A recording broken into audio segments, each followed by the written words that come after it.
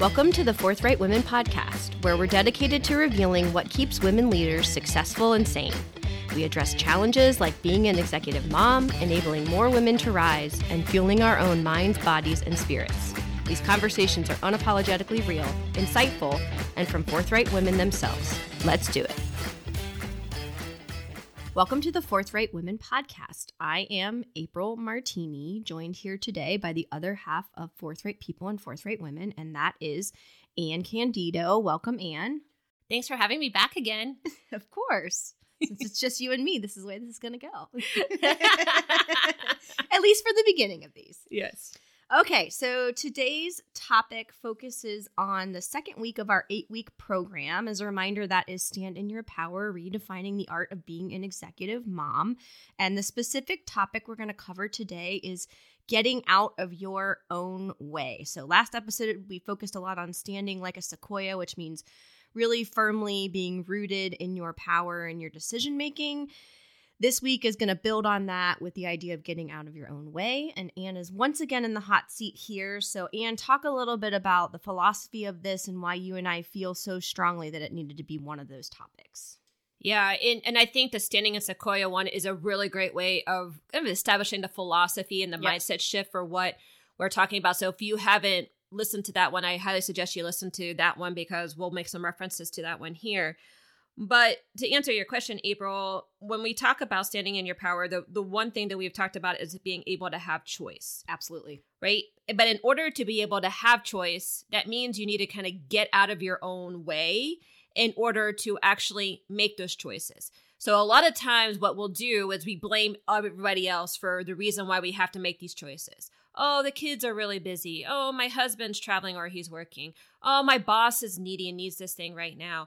Oh, whatever. The excuse is going to go on and on. But really, what we need to really acknowledge is not that those things are not true, because they probably all are true, but that we internalize them in a way that means that we don't feel like we have any other choice but then go run those agendas to suit everybody else's needs beyond our own.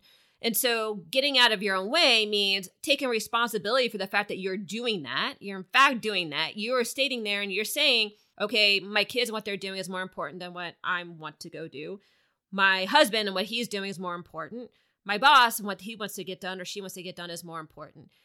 You just need to acknowledge that, okay? Mm-hmm. So the first step is just acknowledging that. And then there's lots of ways that you can unwind that and unpack that in order to decide, are those the appropriate choices? Is that what you need in order to achieve your own goals and dreams? Or is there different decisions that you should make? Well, and I think it's so important, and yet this is one where I feel like you and I get met with resistance a lot of times, and we see this with some of our coaching clients or even in some of the Forthright Women events we've had so far, where this can be a little bit of a controversial statement. But I do think that just like anything else, you have to not only acknowledge but own your role in whatever situation that you're in, and then look at it from the other side of how that could potentially be perceived. And so I love this statement, and I think it is one that actually gets people to change their minds about this one or stop resisting at the very least. That whole idea of you're stating that the other person or thing is more important than you. And when you look at it that way, I think it can really assist with this idea of changing the narrative in your head and taking a moment to pause and think about each situation so that you can acknowledge when you're getting in your own way. Yeah, I think that's so important because sometimes, and it's still ingrained, and it happens to me, I know, and sometimes it happens to you, April. Yeah. So we're still stuck in some gender stereotypes. 100%. Right? And still in our heads, for ourselves, for even a lot of our companies, there's still a perception that like the man is the breadwinner. Mm-hmm. The man's job is what's most important. It's the key job. And this is not just from a woman's standpoint of feeling like they don't have a choice then because they have to be then the wife, the mother, and whatever. It's also from a man's standpoint of like, okay, I have to put food on the table, so therefore I can't take time off to go and do anything else but work, right? So it kind of comes from both ends, and neither one of those ends is healthy, right? We only are going to be able to break this if we as women feel empowered to ask our partners for help, or if you don't have a partner, ask others, your community around you, because it takes a village. We talk about that all the time, to help in order for you to open up opportunities for you to make different choices. Mm-hmm. And in that, you might have your partner be able to say, I would love to go take, Johnny to baseball practice, or, do something else other than having to work like 8 to 8, Mm-hmm. every day, right? Now, that sometimes takes some work and it takes some opportunities to kind of test and learn your way through it. But it is a mindset shift of being able to kind of squash a little bit of that gender stereotyping that says the man has to make the money, the woman has to raise the kids. Yeah, I think that is such a good point. And I love the idea, because one of the things that we are quick to say with this whole Forthright Women initiative is this is not a male bashing situation. And we have no interest in that, and we don't entertain it, period, in any of our conversations.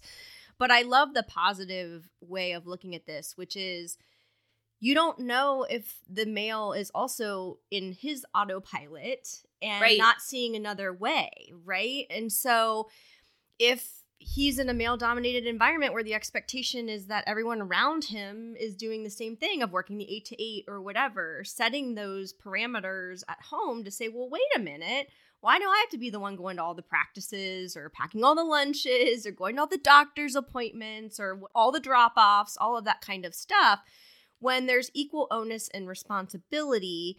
Then it allows him to step into a different role and be able to make his own choices as well, not just default to whatever expectation situation he's in. Right. But one thing we've learned, and I'm not trying to, again, generalize this, is that they are not going to do it unless you ask. Yeah. Oh, yeah. If you expect them to kind of realize it and acknowledge it and just be like, oh, you look like you're like totally haggard and overworked, and how is your career going? What's your vision for you? No, you have to instigate the conversation. Yep. They can't read minds. They're horrible at reading minds.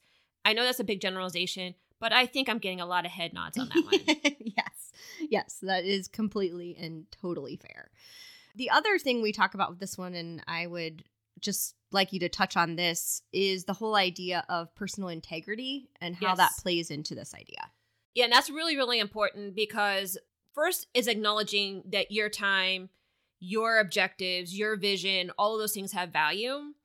The next thing is being able then to hold to the integrity you need to drive the consistency so people have that learned behavior, right? If you're wishy-washy and 1 minute you're like saying this and the next minute you're saying that, you're not teaching people how you want to be treated, right? So you need to teach them how you want to be treated. And the way that you teach them is through consistent behaviors and actions.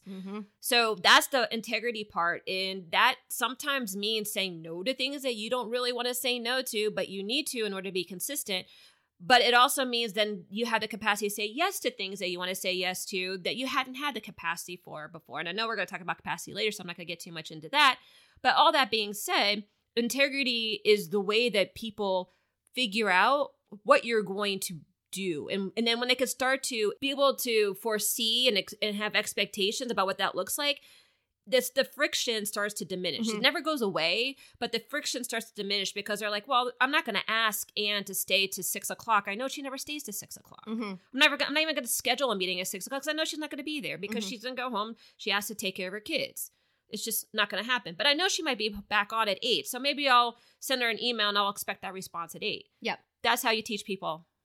Yeah. Well, and I think two things in what you said that I was thinking of is the idea of being proactive and then also building discipline. Yes. And so you can't do this in a knee-jerk reaction in the moment. You have to prepare for it. And then that over time allows you to build that discipline to get to the integrity you just talked about, which is the whole idea of you create those barriers and it's like, I don't do things outside of these, right? And not in an inflexible way, but this is the way in which I can prioritize appropriately and then get out of my own way. Yes.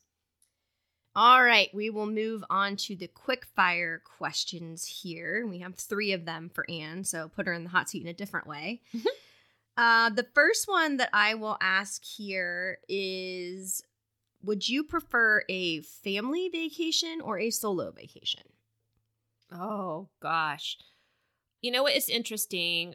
When I go on vacation, I do like the companionship of having somebody with me, whether it's a family or friend or my daughters or my husband. So you and I are going to go see Ainsley in a week. So there's one kind of context for that. And then me and Tony are going to go to Jamaica in like the week after that. So, but I do like for some reason crave like, gosh, I just want like a sabbatical of some sort sometimes, like where I could just go and like be by myself and not have any expectations of connecting or socializing or entertaining anybody. But I think I'll get quickly bored. That's my fear. Like having to share or wanting to share. It's richer if you share it with somebody else. Yeah, I get that. I think so. Yep. All right. Facebook or Instagram? I'm still a big Facebooker. I don't know why. I think it's because a lot of my community is still on Facebook, and it's easier to tell who everybody is. Sometimes with the Instagram handles, I struggle to. I'm like, who is this again? And it's just harder. All right. And the final one here. What is your leadership style? Now, we say the leadership styles need to be flexible based on who you are leading, frankly, and what environment you're leading. But I do adopt more of the vigilant leadership style of leadership. I say leadership too many times in one sentence, but we can make it a drinking game. We could. And that's really to empower the people around you in order to create capacity for your team, and also to encourage all of that expertise, all of that talent to actually work to its fullest potential so that you can achieve the big goals and dreams of your team. I'm not one who professes to know everything. Actually, what I used to say when I was at P&G is like, I may not have all the good ideas, but I know a good one when I hear it, which means that I need to surround myself with the appropriate talent. And I was always looking for the top talent because I wasn't afraid of my talent usurping me. I was like, if you can take my job, great. I'll go take a different job and I can move on from that. So I would say that's more of my leadership style. Is that what you were going for?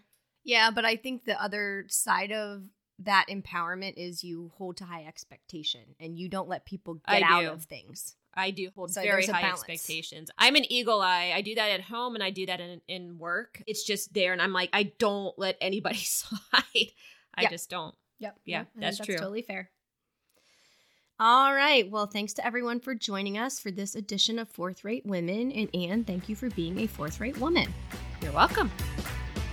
Being a forthright woman can be challenging on a good day, which is why we offer individual and group coaching as well as group trainings and keynotes. Check out our website, forthright-women.com, to learn more. If you find this podcast of value, please rate and review us and share with other women who could use a boost to become a forthright woman.